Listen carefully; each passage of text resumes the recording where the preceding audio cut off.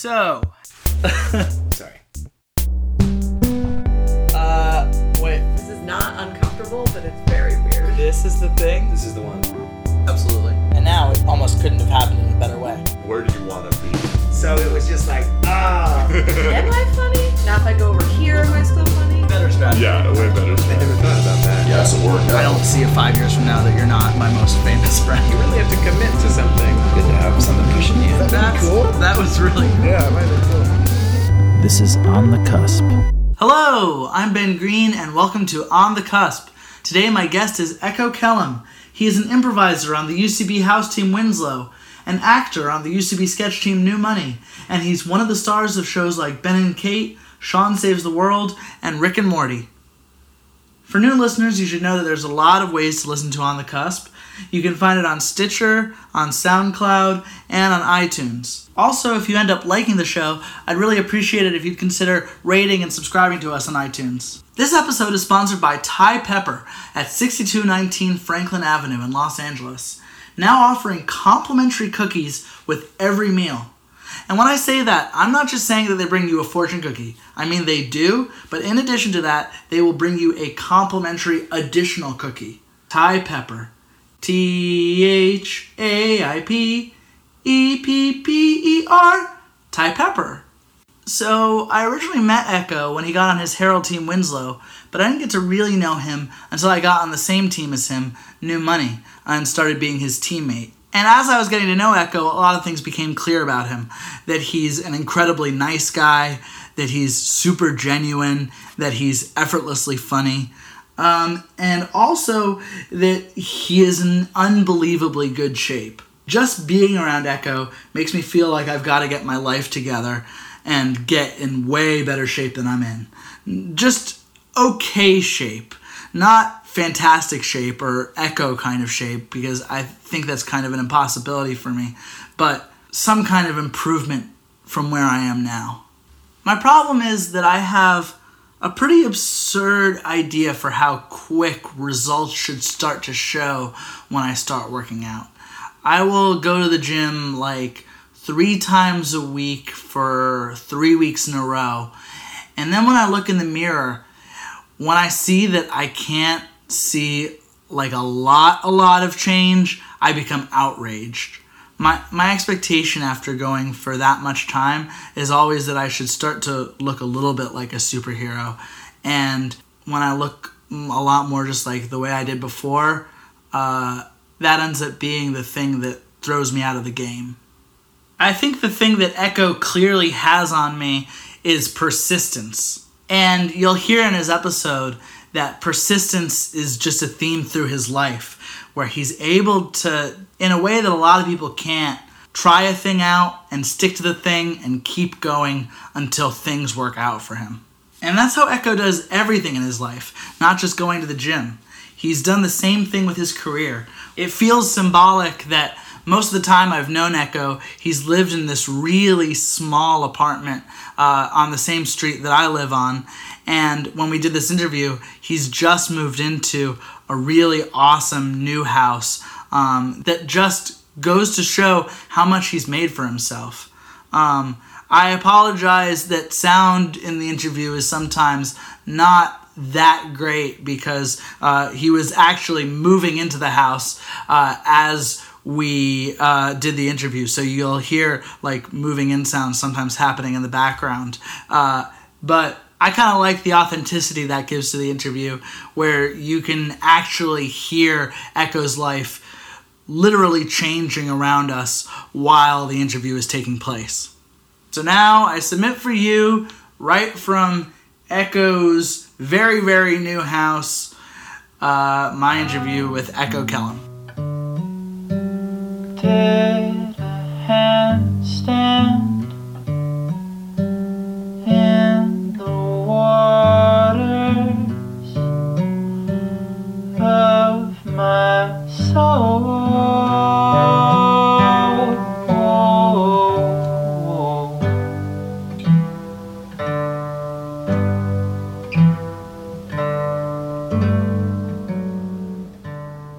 Okay, so hypothetical question.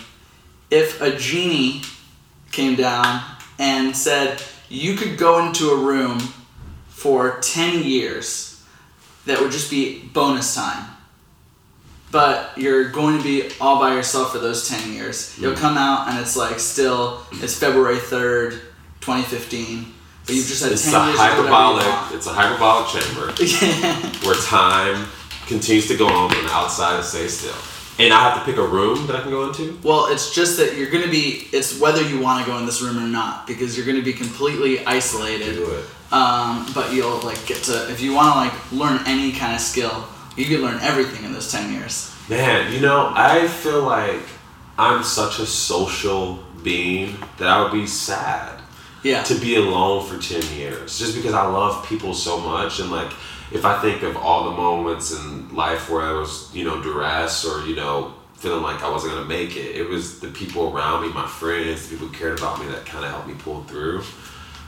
I mean, I would love to, you know, get into a hyperbolic chamber and become like a rock star and, you know, rock it out. But my question is, are you staying the same youth that you are? Exactly None of that changes. You're the same age. You just get to leave for 10 years, become super awesome, and then it's like, I leave, I come back, and it's like, oh yeah, dude, I'm just amazing at everything. Yeah, the only downside is you haven't seen a human being. God. And you have to think about how crazy have you gone, or could you keep your sanity? Could you still play with people over Xbox Live? No, damn it. You can play video games, but by yourself. Anything player. you want in the room, you can ask for, and it like just appears. What about? But they can't be humans. See, so you have to. There's no sex, no nothing. You're just, oh my god. You know, I'd rather put that time in real life and dedicate a good chunk of my time toward mastering the things I really want to master while still having social connections and people I love. You know, I get the benefit of like having an additional 10-year advantage on life for other people because you get wisdom and all that stuff like that. So that's tempting, you know, that's very tempting, but you think you're going to stay just in the normal world? Yeah, because you know what? Normal life is pretty great too. You know what I'm saying? Like, I've always been the type of person, like, I don't have to have it all. You know what I'm saying? It takes very little to please me. Like, this is coming from a person, I stay in the studio apartment with my best friend and writing partner for 4 years. No matter what, through successes, failures, everything. Like, I was like, whatever. I'm a very chill person. I was born in the projects in Chicago. You know what I'm saying? 9 people in a 2-bedroom apartment, roaches everywhere, gang violence outside. Like, I'm cool. I'm chill. You know what I'm saying? And even with that said, you know, like, my childhood was amazing. You know, like, it was so much fun. But that brings me back around to that, my friends and my circle, or people I hung out with, like they're the same people since I've been 9 years old are still my closest friends in life. Wow. To this day. There's like four people. Yeah. I've lost a lot of people from those like first years. Yeah, you don't get to keep, and we talk every day, like we all don't live in the same places, like Charles lives in Chicago, Jared and Reese live in Texas, Jinx lives in Las Vegas, but like we still game all the time with each other, and Jinx just came out here for like the Bulls and Blackhawks game, and like we're on this like app called Boxer where we just talk trash. It's just like nothing changed, you know, except we're all growing up and doing stuff. Like 2 of them in law enforcement, one works at the airport, the other is like supervisor for like a big like a customer service company or something like that. So it's like one of them is also just a do nothing dude who's just working at Time Warner smoking joints all the time. But you know, it's like still like pretty cool that we all are just doing it, like still having fun, being youthful, and still connecting with each other and getting through life. You know. Do they think it's crazy that you're like really going for this thing? You know, yes and no. I feel like because I've always been a person, like, I've known I wanted to be an actor since I was probably 7. You know, probably even earlier than that, because my brothers and sisters were part of this thing on the South Side called the South Shore Culture Center, which actually Craig Robinson's mom helped run because she was a piano teacher, where they just, like, had kids in the inner city coming and doing creative arts and stuff like that. And I would see them, like, doing that stuff, and I'm like, I want to do it, you know, and start doing church plays. And then I think when A Living Color came out was when I really got like the bug and just started emulating Jim Carrey nonstop and just been like, oh my God, I want to do that. So it's just been something I've known, you know, that I've wanted to do my entire life. So I feel like that definitely helps, you know, Yeah. What do you feel like you need to be happy? Like, what are the base things? Base things, to be able to eat whatever I want. But I don't mean that as a slob. Like, you know, I mean, like, if I want a good steak, I can go get a good steak. Yeah. You know, like, if I want to go have a tuna niçoise salad, that's no problem. You know what I'm saying? But, like, I am a healthy person. Like, I definitely choose to eat healthy. And The fantastic tuna niçoise salad from Yeah. Cafe Cafe 101, the best tuna niçoise salad in the country, dare I say. Right now, I think you can and say I get 101 Coffee Shop is not the best coffee shop in the country, but their tuna niçoise salad is off the easy. You don't believe me? Go try it. You listen to this podcast, get out of your seat right now, pause the podcast, go to Dick's Head over. and Franklin, because I think that's the street, and have that tuna niçoise salad. Have yourself a How blast. many lemon dressings should you have with it? I think 2 lemon dressings is pretty good, but I would say I only use half of the second dressing. I feel like 2 maybe too much. 1.5 is a pretty good blend. Perfect of that. amount. Okay, so steak, tuna niçoise salad. Mm-hmm. You can eat whatever you want. So eat whatever I want. Being able to have my friends, you know, in my circle, doing something creative and fun. So for me, like improv or something like that, where I just get to be on stage and play, is something. And just having a safe place to live. You know, it doesn't have to be the biggest mansion or, you know, the smallest mansion. You know, it doesn't even have to be a mansion. It just has to be a safe place to live where I don't have to worry about gang violence and stuff like that. Because that's what I really dealt with as a kid. I can't say not personally, because I have like survived drive-by shootings and stuff like that, and had numerous guns put to my face. But it didn't like define my youth, but it's something that I'm aware of. It was something I was like, oh, this is just how it is. Like, there's gang violence and people shoot up your hood and a bullet comes through your window sometimes, and you know, you see a guy get shot in the back of the AK-47 down the hall sometimes. You know, like, this is just my life. Yeah. And, you know, all my brothers like had to deal with this even more so than me. Like, I was the kind of the youngest, luckiest brother, because we moved out of projects when I was 4, as opposed to having to stay there when I was 8 and just see all the crap that's happening there. But that's why safety is so important for me. You know, like, safety where I live is because I just haven't experienced that type of stuff. But that's just like simple stuff like that is easily accessible, you know, in most neighborhoods. And I learned that even in Chicago once I moved up north. It's like, oh, this is way safe. Not meaning that crimes don't happen and, you know, people still don't get hurt and stuff like that, but it's just way less, you know. You're making your odds way better. My odds are much better, you know, so being in Hollywood doesn't help, but yeah. Yeah. Because there's a lot of crazies out there. Mm-hmm. But people aren't putting guns up to your head. No, thankfully not anymore. It's been years since then. So you were born in Chicago? Yeah, Chicago, Illinois. Mm-hmm. And in projects? I lived on 22nd and State in what they would call the Harold Ickes housing project. And Harold Ickes was a famous politician, Democratic politician, and they all named a whole bunch of these buildings where they put all the black people at after these politicians. It was pretty fucked up, because, you know, Chicago was very segregated, and the way it was built was to like exclude and stuff like that. Yeah. So you throw all the poorest people in a building, and then you have a housing project, you know, where crime is dramatically increased, drug use is dramatically increased, and the quality of living is like decreased dramatically there too. So it's just a very tough situation to come from or get out of, but that's what they built, you know. So that's where I was born and lived for 4 years until we moved out a little bit further south.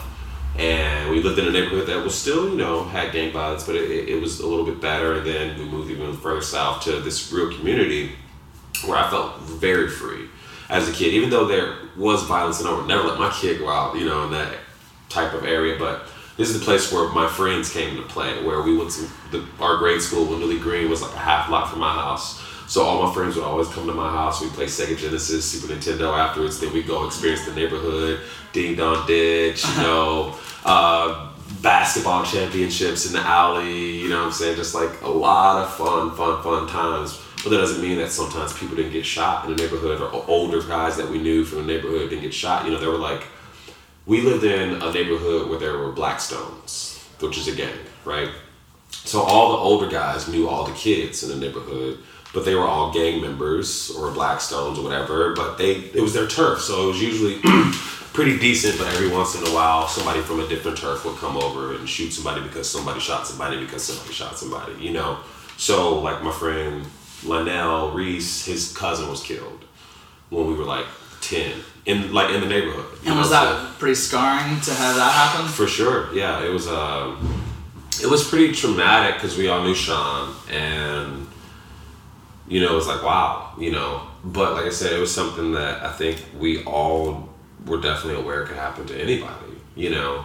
But that didn't control us or, you know, dictate our life. It was just a part of it, you know. It was just like, oh yeah, this happens sometimes. We have to be careful and make sure that we weren't into trouble. And we definitely, the core group of my friends were all nerds. So we were like picked on at school sometimes, but we were also kind of like cool because we had each other. And so we had like our own clique of like nerdy dudes who read comic books and played video games and like loved like, you know, card games and stuff like that. And then like you had the other guys in school who were kind of like bullies, but we would fight back because like all of our older brothers were like, my older brothers were gang members and stuff like that. So they always were like, you're not gonna be a punk and you know, any of that stuff, you know.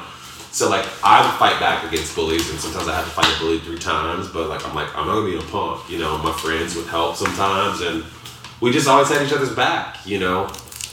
So that kind of gave us this weird leeway as kids where we could still be nerds but not picked on as much, even though we did definitely get picked on. What would these fights look like? Like throwing punches? Or? Yeah, like, oh yeah, full on punch thrown. I mean, like, there was one instance where this guy, Mike B, I won't say his name, Michael Brown, fuck him. He fucking bit our friend's ear off. No way. Literally in a fight. And I mean, he wasn't like our friend, but he was going through all these grades with us for like 6 years, you know. And we weren't like tight, he wasn't in our circle, but he fought him and then bit his ear. And then he fought somebody else like a year or 2 later and tried to bite their ear off. The dude's like chunk of his ear is missing to this day. Because this fucking kid. I don't want to fight that guy. I know. Dude, it's crazy. It's a crazy upbringing. I couldn't imagine, you know, a child having to go through that now and stuff like that, or my children having to deal with that. It would just be like the worst, you know what I'm saying? But it was there were hurdles, but overall it was a fun sprint, you know what I'm saying? Youth was great, you know, because we had each other and we had fun, and you know, us being nerds and stuff, like the stuff we were into, like kept us out of trouble and kept us away from gangs and stuff like that. So you said you like Sega Genesis. What were the other nerdy things? Oh man, definitely like any type of anime. We're like hardcore anime people. Like we would get all the Dragon Ball Z stuff early. We order it from overseas and get it. This when we had to get it on tape and stuff like that, obviously. And we'd be into all that stuff. Akira, obviously, because my uncles and them, we always sneak and watch. Not even sneak, because they were just cool, like whatever, kids, whatever, watch it. You know, we watched like Vampire Hunter D and like Akira and like all dope Ninja Scrolls and like all those dope old earlier animes. And then we were all definitely into comic books, X-Men and, you know, Onslaught and all that stuff like that, even though it was a little later, but we were into comic books hardcore. Any manga? Was that like Ninja Scroll and all stuff like that. We definitely listen to that is anime, that's what I it's all animation, mm-hmm, in general, but yeah, definitely manga, their movies and stuff like that. Hardcore, Yu-Gi-Oh, Pokemon, all that stuff. So yeah, you know, there's an interesting article I read a couple years ago, and they mentioned me vaguely in it, which I was like, holy crap. But it was called like The Revenge of the Black Nerd. Yeah. And it was a really good read. And I was like, man, yeah, it's like the fact that that's somehow become popularized because of people like Kanye and these just nerdy individuals who are just being themselves and not trying to conform to a stereotype of like, well, I'm black, I have to present myself as this or wear baggy pants or stuff like that, you know. But it's interesting to be like, I dealt with this all as a kid, and then to be kind of hinted at in the article, you know what I'm saying, with somebody really that's crazy. coalescing amongst the argument for the black nerd and the popularity of its rise. was very interesting and like cool. Did you feel at all embarrassed about it growing up, like to have that nerdy Sure, stuff? yeah, sure. And like, there was even frictions within my family, like with brothers and stuff like that, where we had to deal with that, like with them thinking that I was gay just because I wasn't. Yo, man, what up? You know, like because I was like, nah, man, I'm just chilling, dude. You know, and like gay or acting white, like you know what I'm saying, like those things definitely got thrown my way. Like even in high school, they nicknamed me Fabio because I was just the pretty boy or whatever. And I'm like, what? This is great. Yeah. Just because I'm not, you know, because I guess my diction wasn't, you know, broken or I didn't use broken English or whatever. People were That just like, oh, he's sucks. articulate, so he's obviously gay or trying to be white or whatever, you know. But yeah, I have to deal with it inside and outside. Like I have my brothers would like, I'm part white, like my grandmother's white, and my brothers would tell me to tell people to say that I'm Latin. So for years, I would say I'm Dominican. I'm part Dominican, as opposed to saying I was part Because that's what a quarter white ends up yeah, equaling. yeah, you know. But it was also the thing. Was your grandmother Latin? Or No, So there's there's no Latin there's no connection Latin. in any way. But my brother's like, man, don't be talking about your white side, dude. You know, because like I always had like really curly hair, you know, like dark, you know. But like my dad was like, you see his features like, you know, he's a darker, you know, half black, half white dude. But you know, I always had like those little just curly like little features and stuff like that. And so people were like, are you mixed or something? And I'm like, oh yeah, I'm part white. And they're like, shut up, man, say you're Dominican. But I took that and ran with it until I was like probably like 25 or 27. I was like, I gotta stop saying I'm part Dominican. What is wrong with me? Yeah. Just doing what your brothers told you. Yeah. And I know I'm talking a lot of shit about some of my brothers, but they really had my back, and all the big pivotal moments in my life were accounted, whether it was getting bullied on. Like I almost had a halo because of my brothers around me in school. Like, and gang members didn't mess with me because my brothers were like these. I mean, they were from the projects. Like my brother, one of my brothers, who passed away unfortunately, he went back and like kept going back to the project and like spent his rest of his life going back down there. And it's with a pretty notorious gang group called the Gangster Disciples, but it's like one of the most dangerous like hotbeds of crime that you do not want to be at all. But like that was his playground, his stomping ground, and unfortunately he got killed down there. You know, being down there and stuff like that too. Because of gang stuff? Yeah. What's interesting is my brother was on the cusp, as we say. He was a rapper.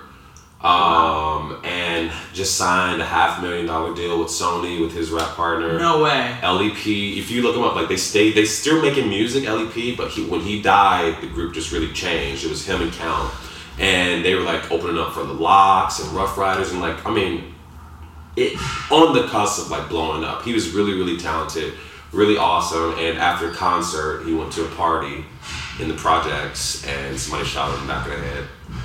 You know. And like even at the funeral, like Sony execs came and all stuff like that. I mean, it was like, you know, like damn, you know. That's terrible. Yeah, you know. But it's just the life. You live that life, you know. It's a reality, and it's something that a lot of young black men, unfortunately, you know, have to deal with and have scars and war wounds for.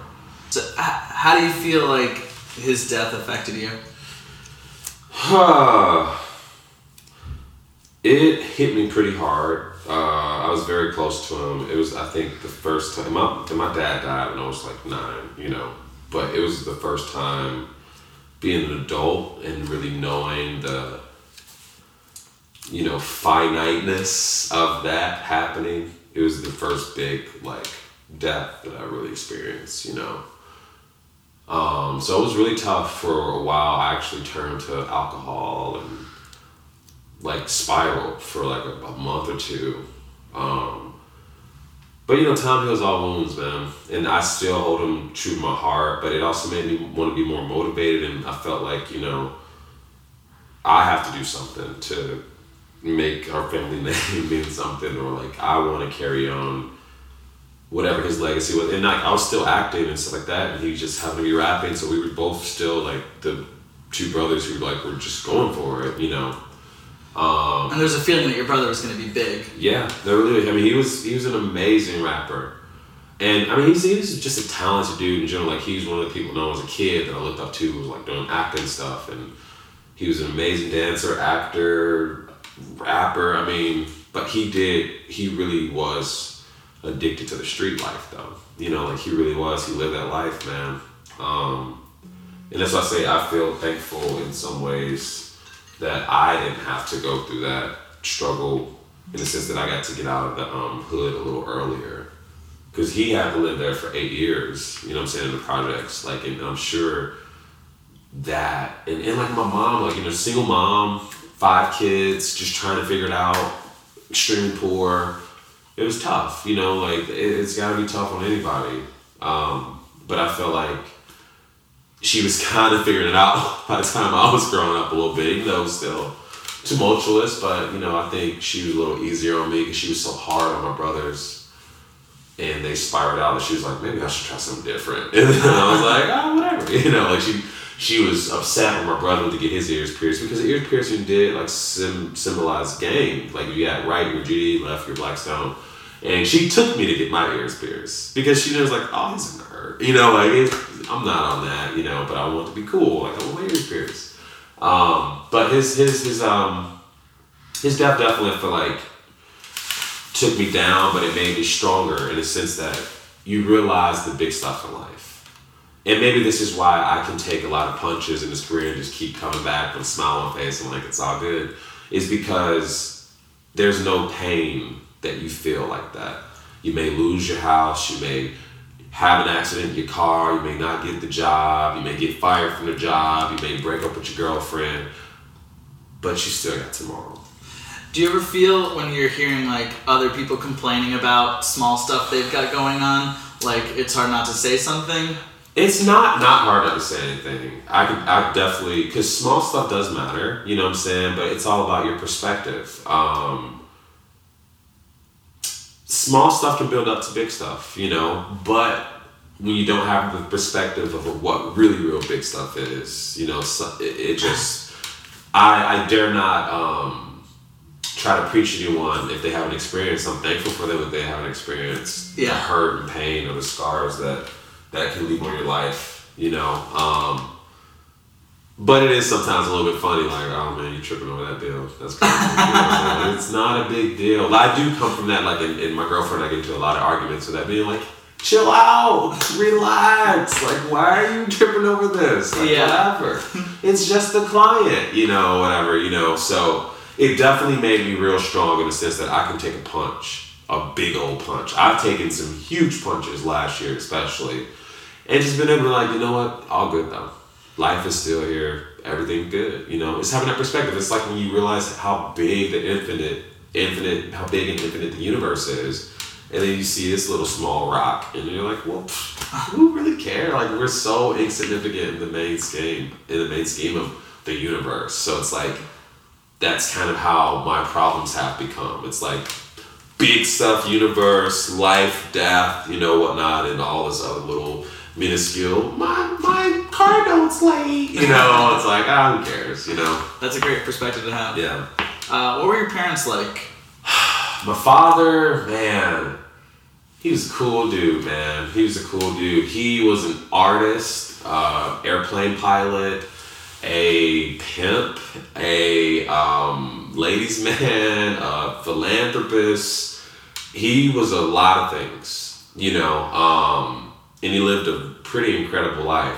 Unfortunately died, you know, in his mid to late 50s, but he's like one of the first he was the first black air policeman in London. Like, no way. He was in the Air Force. I mean, the dude. Was he born in England? No. He married his wife was from England. He married her out there, had 3 kids with her, lived that life, owned a plane shop, art gallery, decided fuck that, you know, left his wife, started pimping, had a daughter from one of his prostitutes, said fuck this, what I'm doing, came back to Chicago from LA, met my mom, had me as a kid, and was just way more chiller when he got older, you know. So he was just like relaxed and super chill, but had lived, you know, a pretty enduring and crazy life. Yeah. But he was very creative too, and very brilliant in some ways. really, really smart dude. Do you have any of his art? I do. I have one painting that he painted of me as a kid. Yeah, it's very good, very nice. But yeah, he passed away when I was like 8 or 9, and so unfortunately, I didn't get to get my big life lessons, like that from him. But I did have a lot of men in my life, and not because my mom was a skank or anything. She was very religious, but like my sister's dad was there for me a lot in life, and my cousin, who was actually old enough to be my uncle, was like there for me as a father figure too, and he had 2 kids around my age. So I had some help, in helping trying to figure out, how to be a man. My dad was born in 1933, so he was an older dude. Mm-hmm. My mom was younger, so that's why my cousin was like kind of my uncle, So I was very lucky and fortunate, saying both of those, lucky and fortunate, to have, strong male figures in my life. And even though my brothers, sold drugs and stuff like that, they always wanted to keep me away from it and keep me excluded from that type of stuff. They always wanted to make sure that I was on the straight and narrow, and not trying to preach to me, but they're like, yeah, man, you act, man. Yeah, go, I guess, man. Something like that. Yeah. So that was pretty cool. And you had a good relationship with your mom?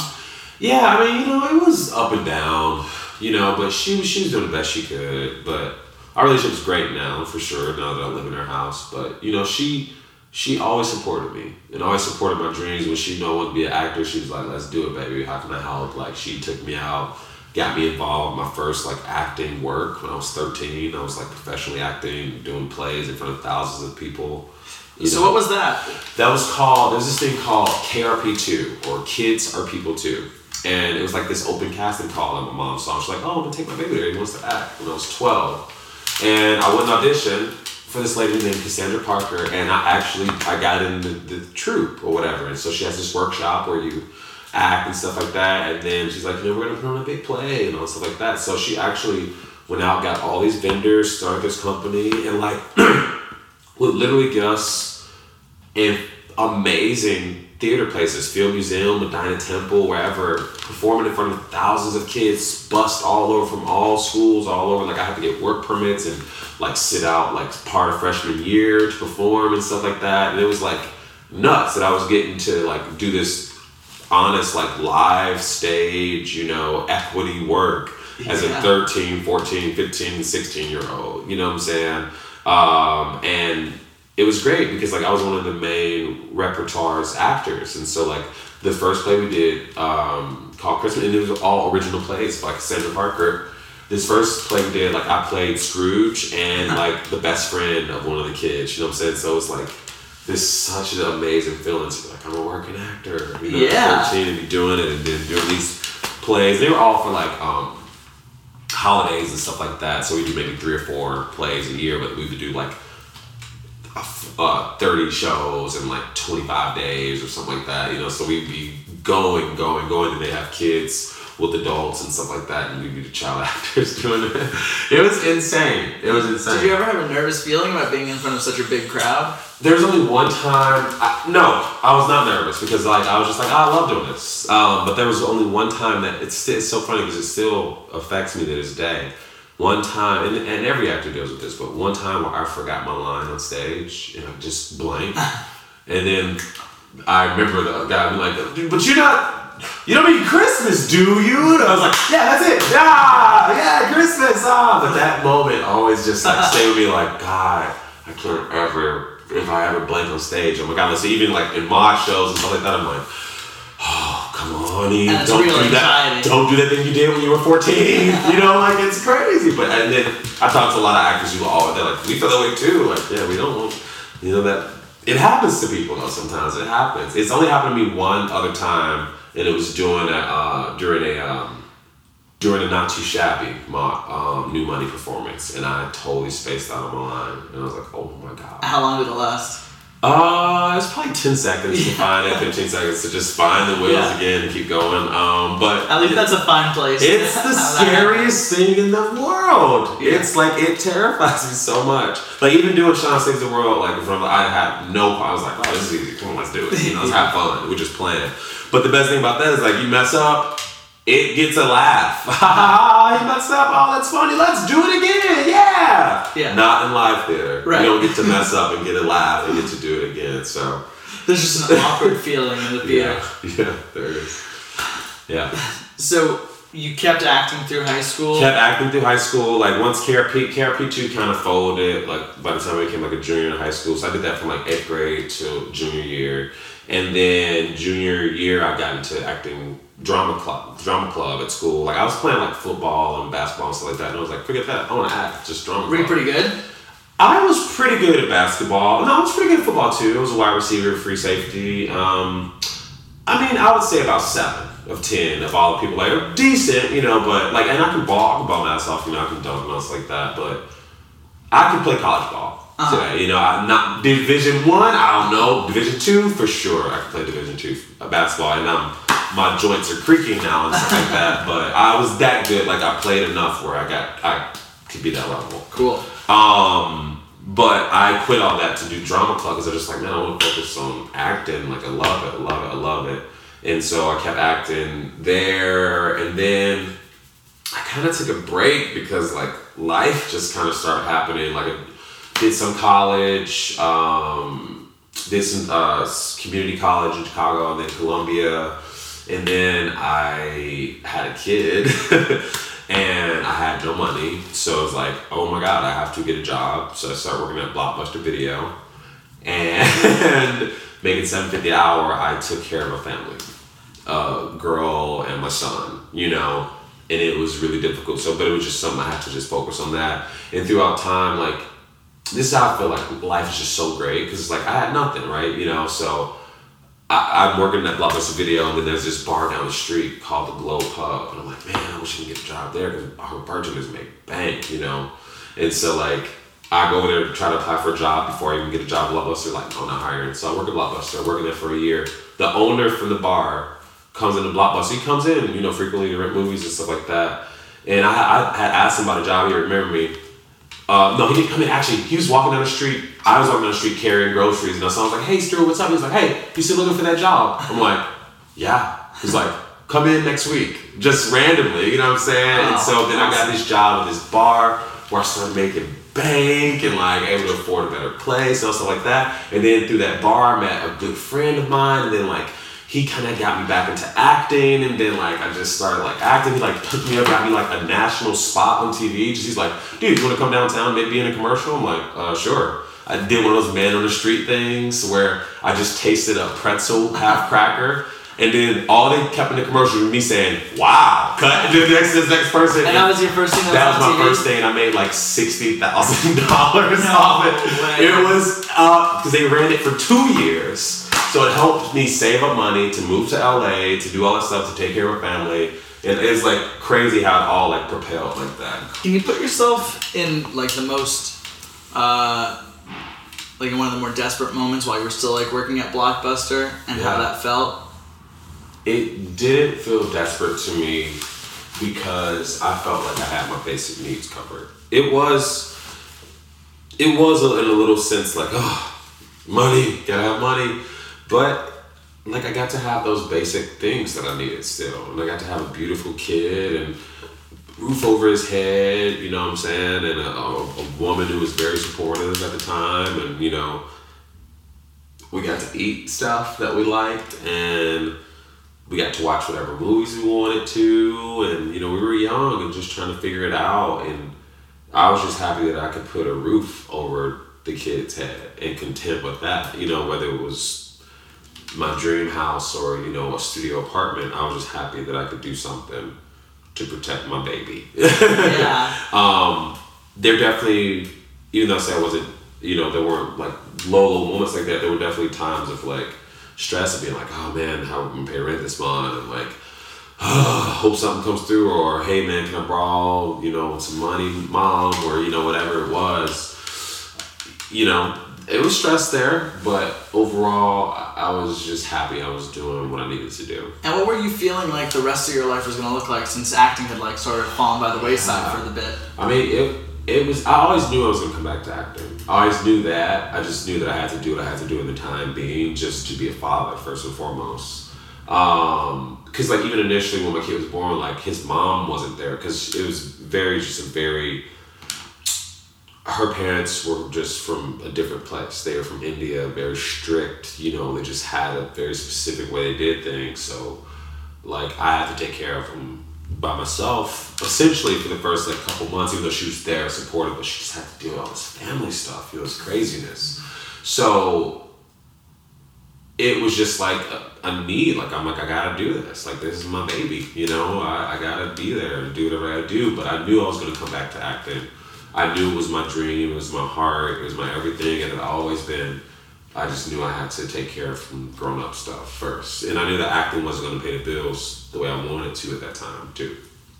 But it was, you know, it was just a build up. You know how it always is. You know, you get a job. You work there a little bit. You start getting promoted. Like I went from working at Blockbuster to working down at Geek Squad, making triple what I was making at Blockbuster and still bartending, and you know, so the money I'm not really worried about. What were you doing at Geek Squad? I was a computer technician for cool. like 3 years, you know. But I started off at Best Buy as just like a guy in the gaming department in a blue shirt. And I was like, I want to become a Geek Squad member. Like, teach me how to figure out computers and stuff. And they just like my personality. I was like, yeah, you can be the personality side of Geek Squad, and then we'll teach you how to do all this other stuff. And so they thought like I could be a good branch between the customers and the actual technician and whatnot. And they were like, we're still gonna, and then we'll teach you how to be a technician too. So then you could do both. But I was really good with customers. I always had great customer service.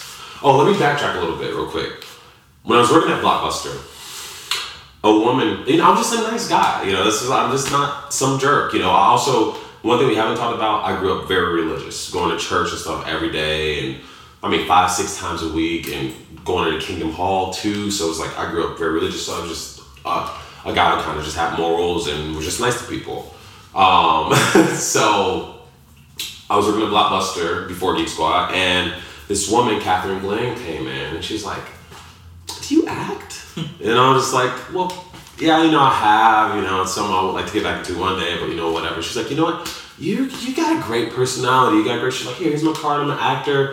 If you need help or anything, let me know," and whatnot. So she like helped me get like my resume together and all stuff like this, and like really like, she's like, "You gotta go with some agencies and stuff like that." And I was like, okay, I kind of will, I guess, you know, but then I kind of just was like, whatever, we'll figure it out later. So I get this like happened in Blockbuster, and I was like, oh, that's really sweet of her, nice. Anyway, Blockbuster's done. Geek Squad. They like helped me become that customer service guy that I become, and then like I learned all about computers and like how to build computers and take them down, and you know what RAM and motherboards are, like, you know, all that shit like that, you know. So I was like definitely a hardware guy, like where I like building. And it was great because I got paid triple what I got paid at Blockbuster, and it really helped me afford like a place for us in a really good neighborhood, because location's everything to me, as I stated earlier. And so we was kind of like moving on up to the east side, you know, when that happened. And I'm still working at the bar, and I'm working at Geek Squad during the day, 7 to 3, and then going to the bar Thursday and Friday nights to, you know, just make extra income or whatnot.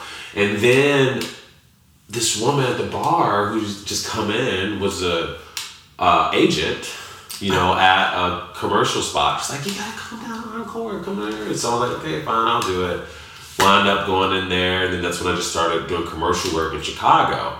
And then I noticed that I would always get called into like improv commercials, where it was like improv experience, just because I was just kind of like, I just go for whatever my brain went for, you know, like I wasn't just hindered or like felt like I had to, you know, do something specific. I was just very free-flowing actor, you know what I'm saying? Like, because I never had too much like intensive like Stoyovsky, you know, Mamet, you know, kind of stuff like that. It's just like whatever. It's very free-flowing for me always, like just more like rawness, just like. You knew how to be natural. Right, yeah, because I didn't get fucked up in a lot of ways of like, this is how you have to act, this is how you act, you know, so like that. But I started doing commercial work out there, little stuff, you know, like I was like an elf for the lottery during the Miracle Mile Day parade, making like $100 to be an elf. But I'm like, hey guys, thanks for playing the lottery! And like I committed to like this character. I played this character the entire time. People thought it was so silly. It was just, but it was like, I was like, I love this. Like, this is so much fun. I don't care. So, like, that's just kind of, I guess, another life thing for me is like, I can make $1 million a year. I can make $75,000 a year. It doesn't matter, because as long as I can support my family live in my house, do what I got to do, then I'm happy. You know what I'm saying? It doesn't have to, I don't have to have the biggest mansion or the littlest mansion or any mansion at all, right? Because that stuff doesn't matter. But what did matter was the fact that I got to get out there a little bit like that. And then my friend Corey's the one who hooked me up with the commercial, and that just really propelled me to get out here to LA, which was definitely tough because like my son didn't come with me because it's like, it was just me just taking a shot in the dark to see if I can make my dreams come true. And thankfully with technology and stuff like that, we get the FaceTime every day, and now he comes out every summer and stuff like that. But, his mother and I parted ways and, split up and whatnot, and just had to deal with that. But, I just knew I had to follow my dreams and try to make it happen, Yeah. And that's why I moved out to LA, and then that's where I found improv. Because I went in for all the improv auditions in Chicago, but I never studied it, never even seen a show, but for some reason my crazy brain just happened to connect with it. And so when I moved to LA, I was like, I know no one. I'm staying on a friend's couch who's getting married to some guy, but that's fine, I'm going to start taking improv classes. So I knew IO was in Chicago, so I started taking IO out here, went through that whole program, then went to UCB's whole program, and then went to Groundlings, which haven't finished that yet because it takes 5 years. But it's definitely something like that Dave Rosowski moment where just like, I want to do this for the rest of my life. Like I have to do improv forever, type of thing. What is the Dave Rosowski moment? When I first moved out, I moved out to California October 13th, 2009, and I started level 1 at IO October 18th, 2009. And I had Dave Hill, he was a great coach, but it's like level 1 is like, yes, and is this, and don't say this, and hey, but he was still great, he was awesome. What's really great is full circle, I got to come around and take him in level 7. So first class, last class, I got to take the same teacher, really cool. and he's like, I think one of the best teachers there. He's so amazing. But 2 days after I started improv class, and I was just like, man, this is interesting. It's really cool. I don't want to wait till next week. Like, they have this drop-in class for $20. So let me do it. And Dave Rosowski was the teacher of that drop-in class. And he blew my lid wide open when it came to improv and the freedom that you have on that stage. And, what was so great is he wasn't teaching me like a level 1 student. He just treated me like a human. You know what I'm saying? In a lot of ways, like, it didn't matter what level of expertise you had in improv. What just mattered was improv. And the way he teaches is the way he teaches. You can be level 1, level 7, doing it for 10 years, and it's amazing. And it just catapulted me to this thing of like, I have to live, eat, and breathe live comedy, improv, and sketch. Because like I stopped going to the movies, I stopped seeing shows, I stopped watching TV. Improv became my everything. I started studying, practice groups, it probably took up a good 24 hours of my week. Wow. I was in like 3 practice groups on Sunday from like 12 to 8. I was doing classes on Tuesdays, the drop-ins on Wednesdays and Fridays, and then another practice group I think on Saturdays or something. I was going so hard and into improv because it blew my mind. It was the most freeing, fun experience I'd ever experienced. And I just dived. I went from 0 to 100 just like that. And that Dave Rosowski class was the class that propelled me up there. And then what cool thing that happened with improv, like in level 2 at IO, Nate, my writing partner and I, that's where we met in level 2. And the second week of class, our teacher, Bridget Kloss, asked us to stay after class. And she's like, I want you to try out for this team that performs every Friday night. And we're like, what? Okay, cool. Yeah, and we got to be on this team called Bobby Hot Stuff every Friday night from level 2 till the end of our, schooling there. We got to perform every week on Friday nights. That's so cool that she saw that in you. Yeah, that she saw it in us and was like, you guys should come do this. And yeah, I guess because we were just bold and we didn't have fear up there. And in his journey, Nate's journey is so interesting too, how he got to improv and acting and stuff like that. But then that just like propelled me just to be like, let's go for it, and it's something that's so, like, I can't imagine what I would have done out here if not for improv and if I'm just waiting on, paid acting work. Like, what? I can't imagine what my life would have been like, But that said, like, kind of back to us more earlier, the reality of life, like, improv doesn't pay the bills. So I was working at Avalon, this nightclub, working 8 p.m. to 7 a.m. shifts. Oh, like the worst. Hearing nothing but hardcore techno music in the background. Just pulling my hair out, being like, what am I doing with my life? You were a bartender? No, I was working the door. Like inside, no, I was like a ticket taker, even less than a door guy. You see your ticket, I take your ticket and just scan it and then you go in. I scanned it, you go in. But Nate got me the job there. The only thing that saved our life in that job, those late nights, we do improv games while we'd be ticket takers. So he'd be across from me, like across the aisle from me, and then I'd be right there. And then we'd do any type of activities like tennis or fishing, and then he'd be the fish and get caught. Or we'd play basketball. We'd literally do space work and like work on improv, or we'd read books there, stuff like that. So it was a very interesting learning experience. Like an 11-hour shift of doing bits, in games. So that was like the saving grace of that. But then just to go back even further to my persistent personality, I wanted a job at this place called Umami Burger. This was this new burger joint that was like really cool, but like I heard all this great stuff, like they pay really good and it's awesome. And I wanted a job, a specific one, the Umami Burger on Sunset, because it just seemed like the best place I had. There, I was like, man, this would be great. And I called them every 2 weeks for 8 months. And finally got the job there. And before I got the job there, literally about 2 weeks before that, I was contemplating on moving back to Chicago. Just because the money was not like the money out here that I was making in Avalon. I wasn't even able to send my son any stuff. I was just like, I can't stay here if I can't figure something out, because I gotta do something. And then I got that job, and like I was possibly gonna move in a month.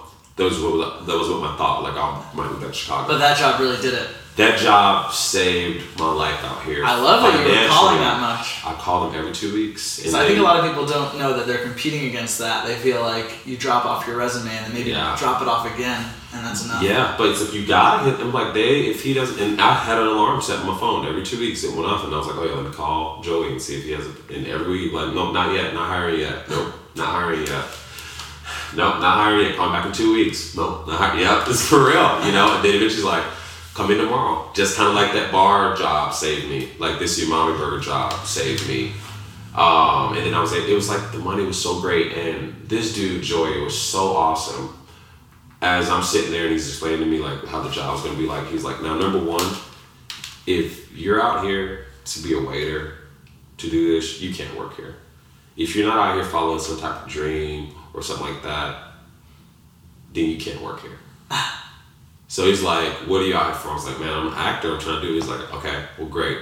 Firstly, you have an audition, you have something like that, let me know, we'll take care of it. We'll get it covered. That's important to me, that you're going out following your dream. So it was like, I'm coming into this job like, this is a dream job. What? The manager's this cool. Our work breaks. So, hey guys, break. We got a business meeting real quick. Let's get a real quick meeting. Shots.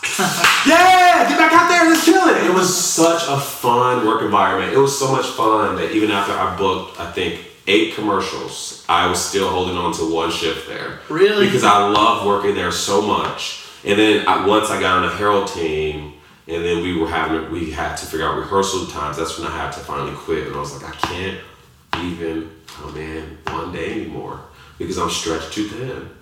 But it was, and you didn't need to financially anymore. I didn't need it anymore, and that was such a great place. Like I worked there for 1.5 years, and for the first year I needed it, and then that last half, like my career just took off. It was like insane. So taking off was just booking a series of commercials? Well, yeah, I booked 2 national, like it was great. Like I just got a new agent in April. I booked this like little Orbit commercial in like August. I was on Checkerville for a Fiat commercial in July. I didn't get it. I was heartbroken because I was like, oh my God, I could have got a commercial. What the hell is wrong with me? I'm stupid.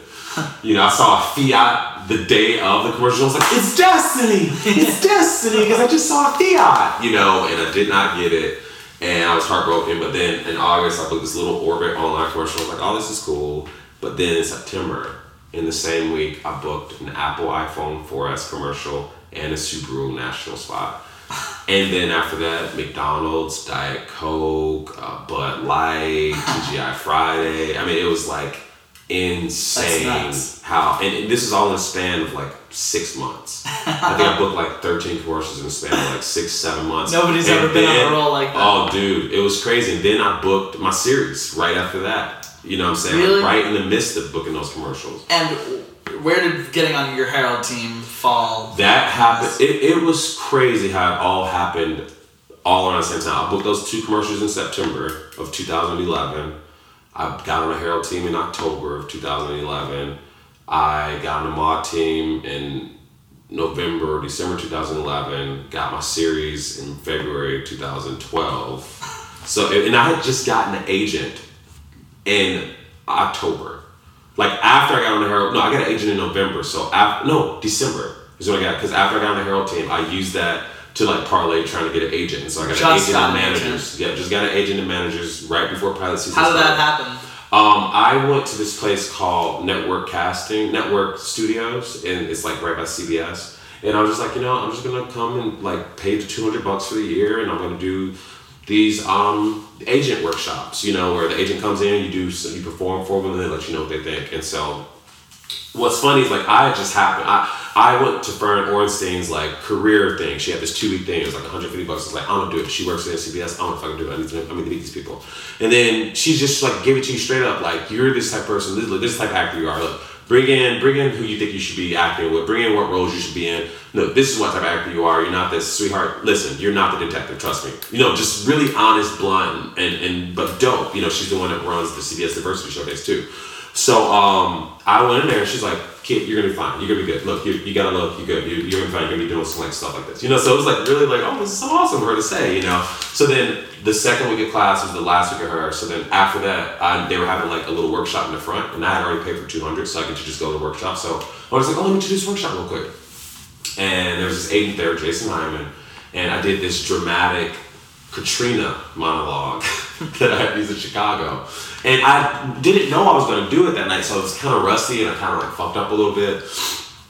And then he was like, oh man, you're interesting, dude. You're very interesting. He's like, what's this? She's like, oh, you're on the Herald team? I was like, yeah, I just got on the Herald team. Hadn't even performed yet, but I just got on one. It's like, yeah, I just got on the Herald team. Just booked 2 national spots. So I'm feeling it. Like, I'm like, yeah, like I'm doing good, whatever. And he's like, you know what? Yeah. I'll give you a call tomorrow, And then this is my agent now. This is Jason Hyman from Talent Works. So cool. Then that happened, and then he helped me get my manager, which was Odin Kirk, in December. And then in January came, and it's like pilot season upon us, and my first network audition was Ben and Kate. My first network television first one was Ben and Kate. That like never happens. And never happens. I went there that morning, auditioned for it at 10 o'clock. I had a call back that day at 5. Left there at 5, had to come to my manager's office because I was auditioning for SNL. So I wanted to have him see my 3 characters that I was doing in the midst of all this, right? And then they're like, hey, they want to test you for Ben and Kate. And I was like, what's a test? Because I had no idea, And then they're like, that means they like you and they want to do it. And then so they're like, they haven't even booked the leads yet. So this is, we're probably going to wait a couple weeks. You're still going out for stuff. So, we'll see what happens. So I keep going out, and then my Super Bowl commercial came on February, and then this one pilot that I already auditioned for called me in the next day. Was like, I came in the door, was like, we saw your Super Bowl commercial. It just made us think, God, we gotta get this guy back in here. I'm like, what? That's crazy. And then they were like, we want to test him too. And then Fox was like, oh no, not before we get to test him. So then they rushed the test, hurry up and test me, and then booked me for it. And it was just like, holy crap, you know what I'm saying? And then I love that series. And it got picked up, and they flew me out to New York and got to experience like the upfronts, which is that was my first time ever going to New York. It was such a surreal experience of being with like all these super famous people and just being like, holy crap, this is insanity. I'm living my dream. Like, this is crazy, And it was such a great, amazing show. And Dana Fox was so brilliant, and just warm and welcoming. And I think one of the things that always scared me about the industry was just the stereotype that, it's like rough and people are mean and directors make people cry and people do all this stuff and actresses are like my chair, and all this like that. But I think the one thing Ben and Kate taught me was that is bullshit, because there's a lot of good people working in this industry who are honest, great, down-to-earth people like Nat and like Lucy and Dana and all. I mean, they're all, Jake, everybody was just so great on that show. And it just made me so happy to be like a part of it, you know. And when it got canceled, it was like a big bummer. Obviously, it's my first time ever having an experience like that, and we were hurt, but it just coming back to that thing of really experiencing loss and pain.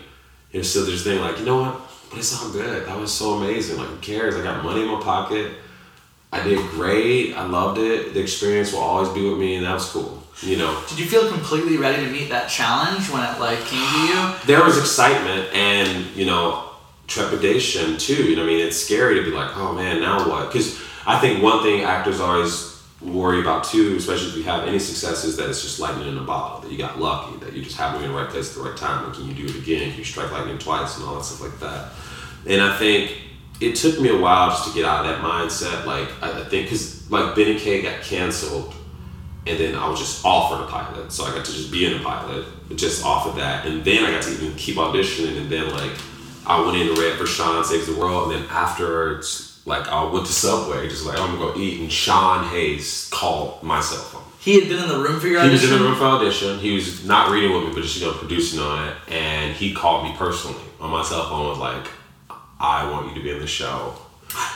Let's make it happen. Let's figure it out. You know what I'm saying? So I was like, whoa, holy crap. You know, like. And that must feel great, because were you feeling like a little bit down from Ben and Kate being canceled at that time? Yeah, I was in the dumps. You know what I mean? Like, I wasn't beating myself up over about it, but it was definitely like, oh man, it was such a great show. I wish we could have got a chance to really, really figure it all out, you know? But it definitely was like, oh my God, this is amazing. Like, it's not a fluke. Yes. You know what I'm saying? That kind of feeling of like, yeah. And then, like I said, I had just booked that other pilot that they offered me, like 20th Century Fox was like, oh, Echo would be great for this role. Unfortunately, it was somebody got fired after a table read, and I always hate that actors have to lose their jobs like that and stuff like that. But they were like, just put Echo, and it was like, great. So it was like I had that as a backup, and I had this other pilot, so I was like, I got to do 2 pilots, you know, in 1 year. It was like, holy crap, this is insane. And then Sean happened, and like I was like, why not? You know, I was a big fan of Will and Grace. I'd never done multicam, and I was like, yeah, fuck it, let's go for it. You know, I already loved the cast that was with it.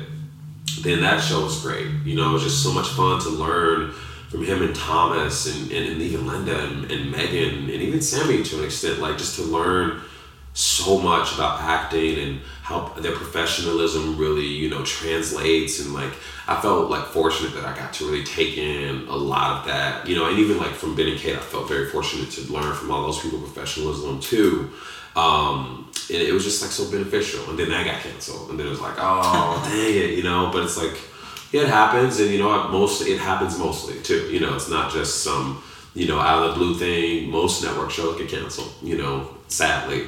But then like that pilot season, I think that's when I realized like I'm here to stay. I'm not gonna worry about it. Every year might not be the best year, but I'm confident in my ability as an actor and as myself that I'll be okay. You know what I'm saying? And then last year was like I went out and like had like 3 or 4 offers for different things and like had to earn them. Like I didn't just, no one said, hey, put them in this. I had to audition for it and win over the crowd and whatever. And I felt super confident in my abilities. Like, yeah, I'm gonna be okay. I'm gonna make it happen. You know, whatever it is, you know, it's just gonna be a matter of time before I hopefully break through in some way. So that, I think last year was just when I was like, I'm not gonna worry. Cause it's like, that's why I like bought this house and stuff like that. I was like, you know what?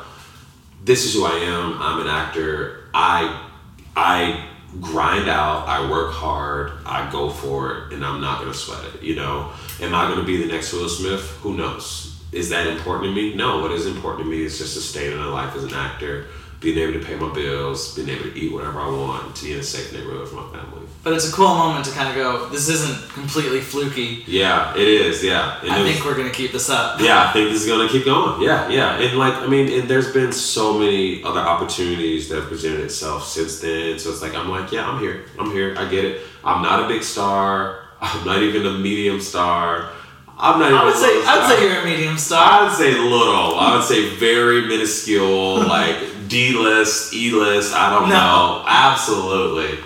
If I'm even on any list at that, you know, I would say I'm on the industry's list. But, you know, as far as people in real world, no. But even still, like, I have to work hard for everything, like, it's like, if I want a project I really want, I have to go out and try to bust my ass to try to get it, and it's still not guaranteed to me, so. Do you get recognized when you're out and about now? I don't wear my glasses as much anymore, just because I kind of wanted to cut back on that a little bit. Not like it was ever crazy, but just like, there is a part of me like that when Sean got canceled. I was just like, I kind of just want to move in a little different direction. You know what I'm saying? Of just like, I just kind of need a break from, like, I stopped tweeting as much. I just kind of like, I need a break. You know what I'm saying? Yeah. So like, I just started going out without glasses, and my left eye hates me for it, but because I got nerve damage in it. But I'm just like, it's just easier. It's just chill. But every once in a while, still people are like, hey man, you're a dude from whatever. You know what I'm saying? So it's like, cool. People definitely look at me as like, I know him from somewhere a lot, but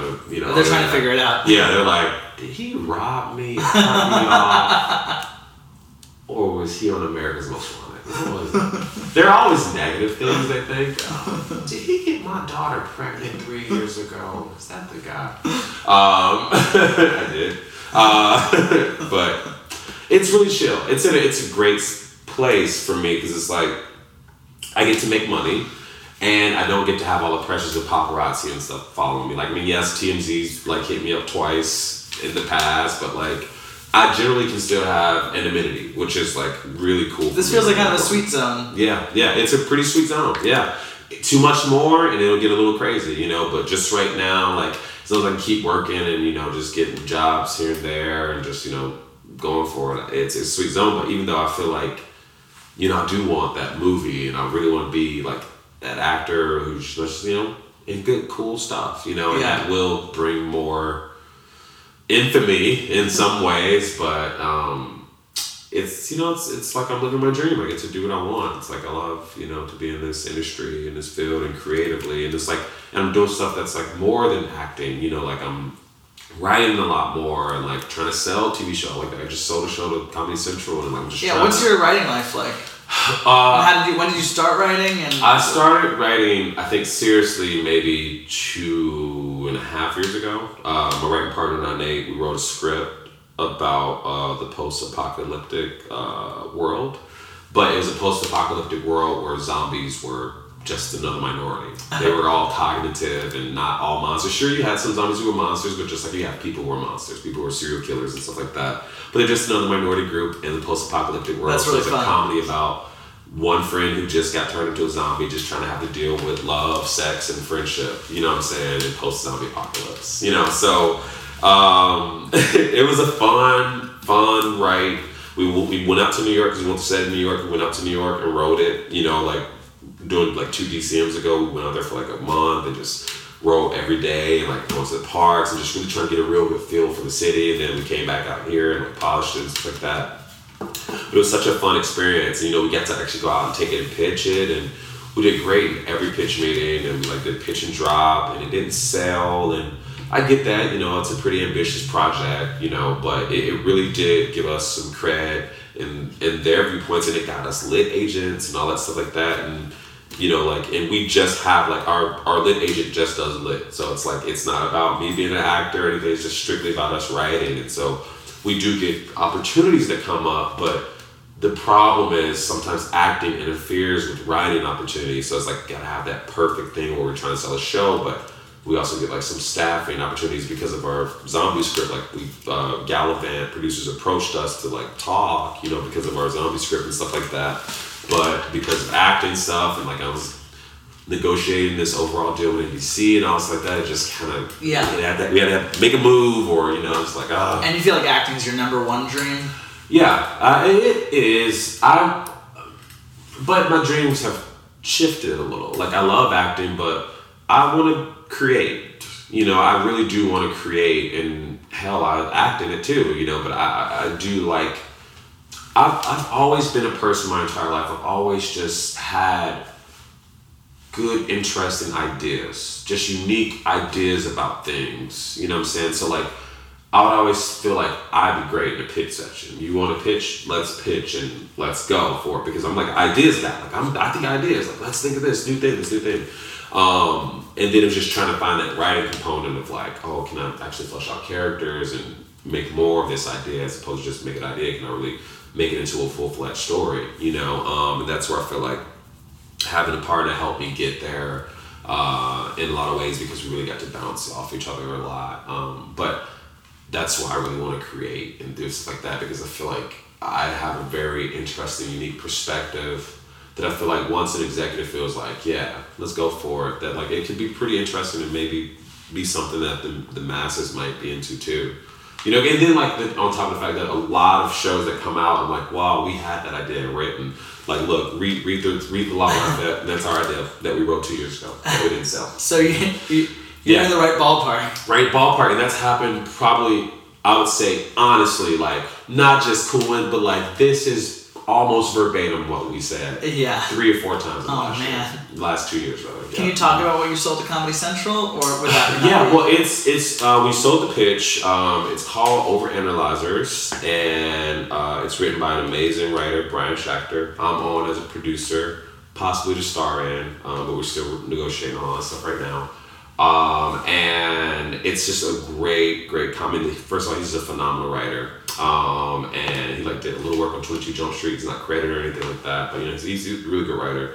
And it's about this young group of friends kind of dealing with their relationships and their friendships, but it's really about how they overanalyze every single aspect of their life, whether it be dating, work, or whatnot, and how meticulous they are with it, and how technology makes it doubly, triply worse than our parents or anybody ever had to deal with. And so it really breaks down the structure of how obsessed we are with overanalyzing everything.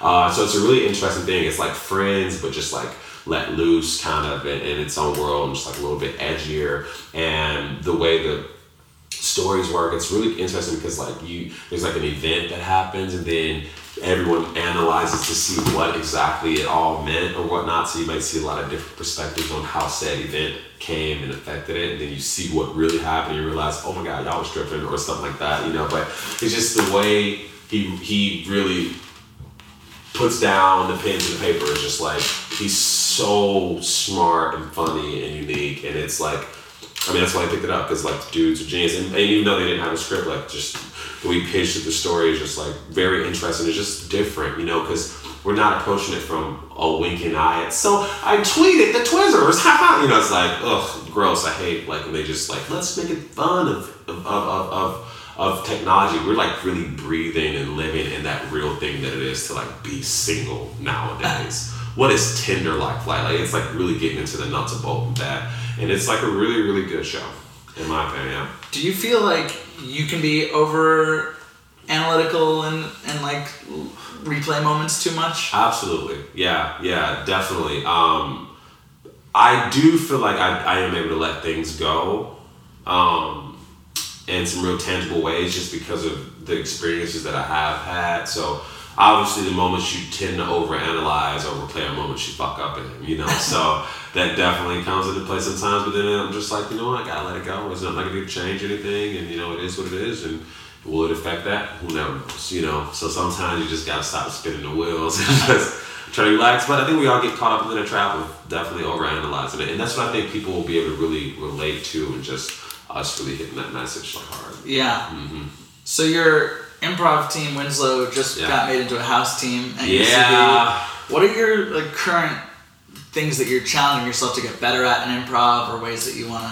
I think for me it's always about just good two-person scene work, and just trying to, an analogy I love, and I'll credit RC Phil on this, and that is, how do you increase your percentages of having successful scenes, right? Because you're not always going to have successful scenes. It's just like a batting average. It's a batting average, exactly, and that's the analogy he uses is baseball. How do you bat 7-10 in your scenes as opposed to 3-11? You know what I'm saying? How do you make sure you got 7 good scenes out of 10 or 9 good scenes out of 10? What can you do to really bone up on that? And I think for me, improv now for me really ties into my acting classes that I'm taking with Anthony Mendel, which is just really about really opening up and listening, because all acting is through that listening and just seeing what your emotions tell you. Because I've never been a person who's or I have to play game, I have to play this, like that. And I'm just like, I'm gonna play whatever I feel out there and how it feels. Like I'm not gonna tie myself into this is specifically how it, because with improv, it is always changing. Two people can perform the entirely, almost exact verbatim scene, and you would still have different notes for what they should do with it. And improv is always changing, and we never know what's right or wrong because we don't know until that moment happens, and that's the beauty of improv. So I just try to live freely in the moment, but I definitely try to bone in and make sure I'm just connecting with my partner and really giving them as much as I can. And making, like, I love the acting aspect of improv. So I'm always trying to challenge myself to be a better actor and try to not break as much, even though it's so hard to not break when you play with Winslow or a team like that.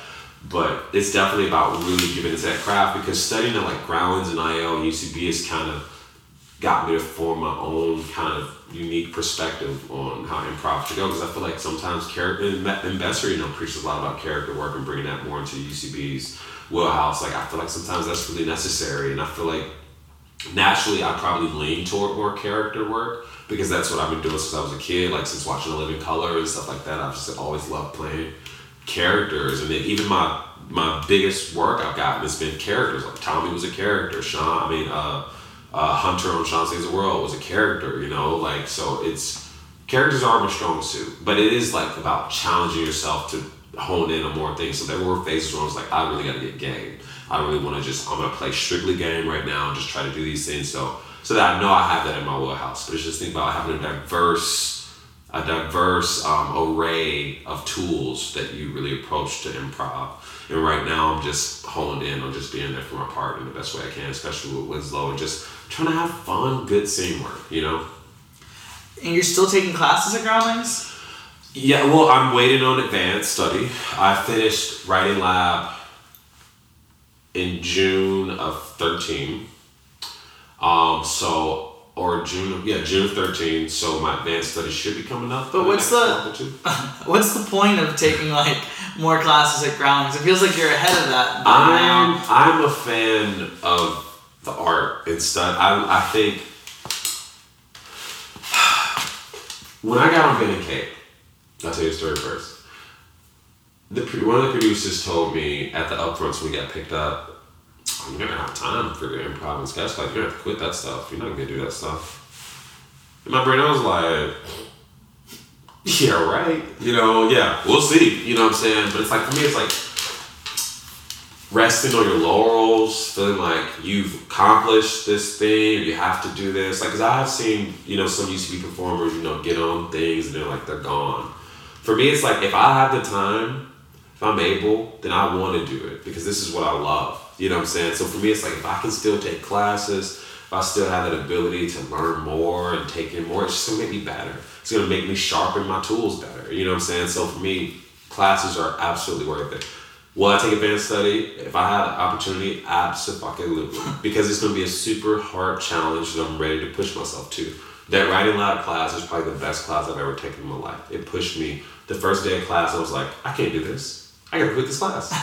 What? Right? How much? You crazy? You know what I'm saying? Because this is me not really writer brain yet. I'm trying to get there, wanting to push myself, being like, yo, out of y'all goddamn mind thinking I'll be doing all this work. What?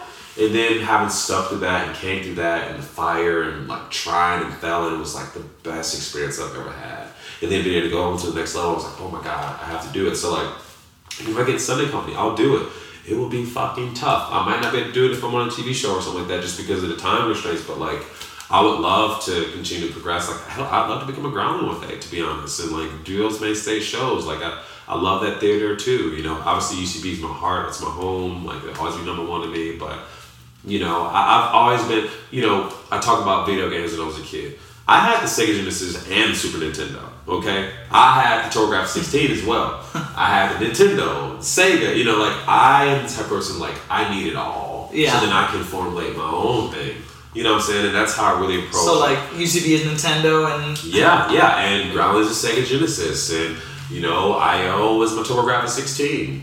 So it's like, I like them all though. Sometimes I want to play that TurboGrafx 16. I want to put in Kid Icarus. Sometimes I want to crack on Sonic the Hedgehog. And sometimes I want to rock Super Mario Brothers, So it's like, that's how it is for me. It's like, all these different perspectives help me form a unique, different one. But like obviously, UCB has been there for me more than any theater or organization probably has ever. You know, like from having a diversity scholarship to take all my classes to being like on the boards of diversity committee and the Thomas Angell Foundation to hopefully go into teaching now if I can just get in my house and figure this out, because I definitely want to give back, you know what I'm saying? And it's obviously teaching isn't about the money to me, like who cares about that stuff, but I just want to be able to give back and try to give my perspective and maybe get a kid to get as excited as I did about improv and doing it, you know?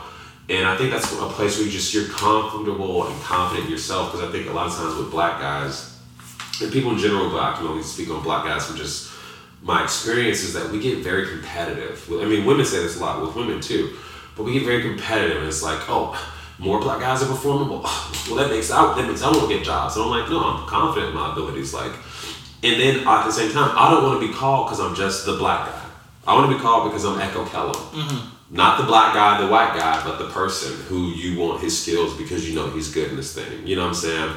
Like, that's why like I champion and happy for like white women and Londale and Marshall and stuff like I'm happy when we all fucking work, because we all can work. We can break the stigmatism that there's only certain work for us. Like, no, fuck that. You know, the academy is wrong. There should be more diversity here, and we just have to keep fighting back at that to make sure it happens and not cut each other out at the knees in the process. You know what I'm saying? So for me, it's just about committing, believing in yourself, and helping others. You know what I'm saying? I feel like you've got a rarely good attitude. Just overall. Well, I mean, you deal with strife, and you deal with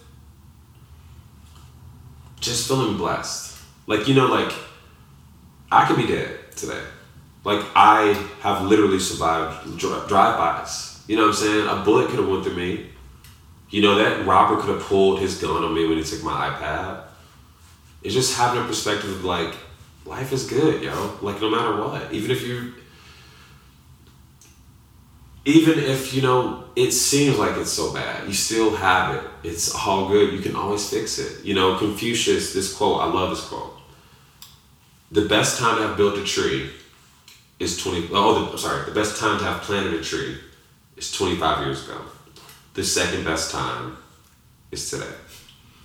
Right? You're gonna complain about what you haven't been doing for 25 years, or you're gonna decide today I'm gonna change and make a difference. And that's really what it's about. Like taking each day, living in the now, and just going for it. Like, you wanna be a guitar rock god? I keep saying that because the guitars are obviously behind you. Then start today. You know what I'm saying? Because time will pass, and then 8 years from now you're like, holy crap, I remember 8 years ago I said I was gonna become a guitar rock god. And look at me. I'm opening for Motley Crue, you know? Whatever it is. Do you tend towards believing in God? I definitely believe in God. I grew up very religious, not a fan of religion right now. I don't think I ever will be again. Just because I'm a big fan of science too. But I think there's room for God in science. I feel like there could have been an architect who moves some type of materials around the universe to force a Big Bang theory to happen. Like, you know, we're made in God's image. Why can't God be a scientist? You know what I'm saying? And if not, then everything just happens by chance and whatever, and that's all good too. You know what I'm saying? But I feel like faith helps me get through life and troubles. And I also just feel like I wouldn't be here if it wasn't for some type of higher being helping. Like, just like, it's a movie that I like to say is so indicative of Hollywood that just disgusts me is Van Helsing. Because and this is why it disgusts me, because in Van Helsing, there's always a big climactic point where it's over, that hero's gonna die, and all of a sudden he's saved! And it happens like 10 times in the movie. I can deal with it happening once at the end where you think Indy's gonna fall and then he wound up saving himself. He's like, yay! In Van Helsing, they were so liberal with that fucking thing, that plot of, now Frankenstein happens to grab her before she gets chopped up! Now Van Helsing happens to move 1 inch before the bullet goes. It's just like, oh my fucking God, stop with this shit. He just makes it at the last second. Every time at the last second you save it. But that is my life. As much as I hate that on Van Helsing, how movies go, I always feel like when I'm at my lowest and it's like the last second, there's always been something. Whether it's the jobs that I have or the friends that be there for me, there's always been something that just pulls me out of it, that helps me right before, you know, they say right before, it's always darkest right before dawn. And that's always felt like it's been always darkest, but like what else is that? Is it just luck? Is it just the coincidence of the universe? Or is there some being out there happening to be looking out for me? I am definitely aware that God might not exist, but I choose to believe that he does. Yeah. You know, and that he's awesome, that he created us, and that, you know, that is what it is. Because it's hard to believe that it's been just a coincidence over and over again. It's not, I mean, well, it is hard, yeah. In my life, yes, it is hard to believe that it's just been these coincidence after coincidence after coincidence. Like, I'm like, what is it all about, you know? But I can understand someone's perspective being like, but what about all the hard stuff that happened in your life? Well, just go, where's God there? You know, and I'm like, yeah, that's a good point, you know, but life is, you know, rife with all those types of things. But I did grow up in the church, and I'm still prayerful. And I just, you know, I was having a conversation with my brother the other day. He's like a Jehovah's Witness, like still very, very devout. And the morals that most Christians and religious people have, if you took away every religious element from it, that's how everyone should treat each other. Love your neighbor, don't sleep with his wife, don't kill people, don't... Like, these are all pretty good human tenets that we could all learn from. And if people want to worship a being that helps them be better people like that, I'm all for it. Of course, when people twist religion and then try to shame people and twist it for war or bad purposes, I'm obviously against that. But, you know, people are people, and they're going to twist everything and make shit bad and be money hungry and power hungry and all those other things. But generally, I feel like the majority of the people, Muslim people, of everybody, are peaceful, law-abiding, trying to get closer to their God people. And their gods usually pretty much preach peace and love. Overall, if you look at the one, and I studied the Bible a lot as a kid, but if you look at the one overriding theme of the Bible, it's love. Like, I don't believe in hell. Like, the way I was raised religious-wise, like, we don't believe in hell. Because we're like, how could God's number one tenet be love, but he gonna torture you forever in fire? Right. That means love, right? No, it doesn't. No. You know what I'm saying? That's not what love is. But the love part feels good. The love part feels good. Yeah. Where do you hope you are 5 years from now? You can be... man, in 5 years from now, I hope I hope to have multiple shows in the air that I'm producing or that I've written. I hope to have been the lead of some cool, awesome movie. You want to do superhero movies? Yeah, I totally love doing a superhero movie. I would love that. Heck yeah. That's why I kind of want to get jacked. My rotator cuff is like been a pain. But that's like a hope of yours, is to like get in like really awesome shape. You already are in great shape. Yeah, like, I mean, I take good care of myself, but like, yeah, like I you know, it's in my bones that like I'm gonna get, you know, I'm gonna put on more muscle and just get to that place where I can like do those scenes and be that superhero type of guy. Do you have a particular superhero you'd especially like to be? Man. Oh, man. Spider-Man. Yeah, I think that'd be really good. I love to be Spider-Man. That'd be dope. And they need a new one, like, after Andrew Garfield, right? Oh, man. They might as well go for Black Spider-Man. Why not, you know? There was like, that great New Money sketch where you were Spider-Man. I was Spider-Man. That might have been foreshadowing. That might have been. Wouldn't that be cool? Wouldn't that be great if we get to go check that out? Yeah, I'd love to be Spider-Man. Or even like a Black Gambit. Bland it. Bland it, you know? But I think we just made it happen. That's a movie I want to see. You like Gambit. You also like black people. So you want to have multiple shows on the air that you're producing? Yeah. Movies. Maybe starring in one. I don't know. Like, you know, honestly, like if I could think, like I'd love to be in our 4th season of Overanalyzers. As a producer, I'd love to be in my 3rd season of my network television show. I'd love to have just shot my movie and wherever over the summer that's coming out, you know, and just to still be performing improv and doing sketch and like still like building it out. Because like for me, it's like even like if I got on something like SNL, my hope is like I'll be back, guys. I'm gonna be out a couple shows. You know what I'm saying? But like I'm not trying to leave the team. You know what I'm saying? Like I'm not like all right, y'all. Well, I'm on SNL. Bye forever. Not that that's not obviously not a knock at anybody, but just for me, like even if I had to go to New York for a couple months, I'd be like, I don't know what's gonna happen. You can't put faith into being a private contractor because you don't know where the next work is. You know what I'm saying? But what I do know is I love performing live theater. I love it a lot. It's super tough. It's challenging, but it's also very rewarding. And it's like that's what I want to do. And I also love you on Rick and Morty. That's the voices. Dude, that was such a dream come true for me because like I loved their show Acceptable TV on VH1 years ago. They had a show, and I was a huge super fan of this show. Justin Roiland and Dan Harmon. I was really. I mean, like I was probably the only person that watched it because they came out there after the first season, and then to come full circle and get to be in their awesome, super cool animated show. That's like, it was a dream. It was like, wow, I can't believe I get to say I'm a part of Rick and Morty. Yeah. Like, because it's like a cartoon that if I had no connection to it, I would absolutely love. And I'm like, wow, I get to be like, that's my voice. And it's surreal. It's crazy. It would be fun to get to show like Echo working at Blockbuster. Yeah. All these things. That man, he would be so proud and happy. And you know what's so funny is like, everyone is just like so happy for me. Like, even my mom, like she's just like, she just saw my house pictures for the first day and she's like, I'm so happy for you. She's like, I'm so proud of you and happy that you're just like doing it. And I think it's just like a thing of like hard work. Like it may not happen in 1 year or 2 years. It may happen in 10, 12, 13 years. But if you come out here, you have a good work ethic, you're good to people, you can work out here. And you can make a living for yourself. Like I said, not everyone's going to be Will Smith. But you can be a working actor in this town. Or a working creator or working artist in this town if you got drive and if you're ready to go for it. That's awesome. Yeah. Thank you so much for doing this. Hey man, thanks for having me. Yeah. Go New Money. Go New Money.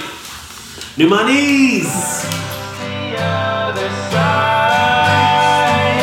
I'll meet you in your car. Let's come by. From all the people I have loved, broken pieces left behind.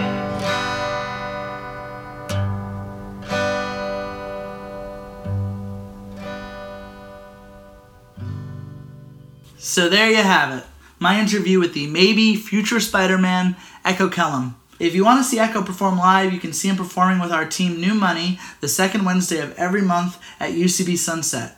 You can also see him acting not live by renting the DVD for the first seasons of Ben and Kate and Sean Saves the World. Again, if you're a fan of the show, it would be amazing if you would rate and subscribe to us. And if you have a suggestion for something you'd like to see happen on the show, you can email me at onthecusppod@gmail.com. Special thanks to Casey Trela and Hi-Ho Silvero for all the music in this episode, to my sound editor Joe Burge, and to my producer Cece Pierce. This has been On the Cusp. Beanie, beanie, beanie, beanie, beanie. Da-doom, doom, da-doom. That's your outro music.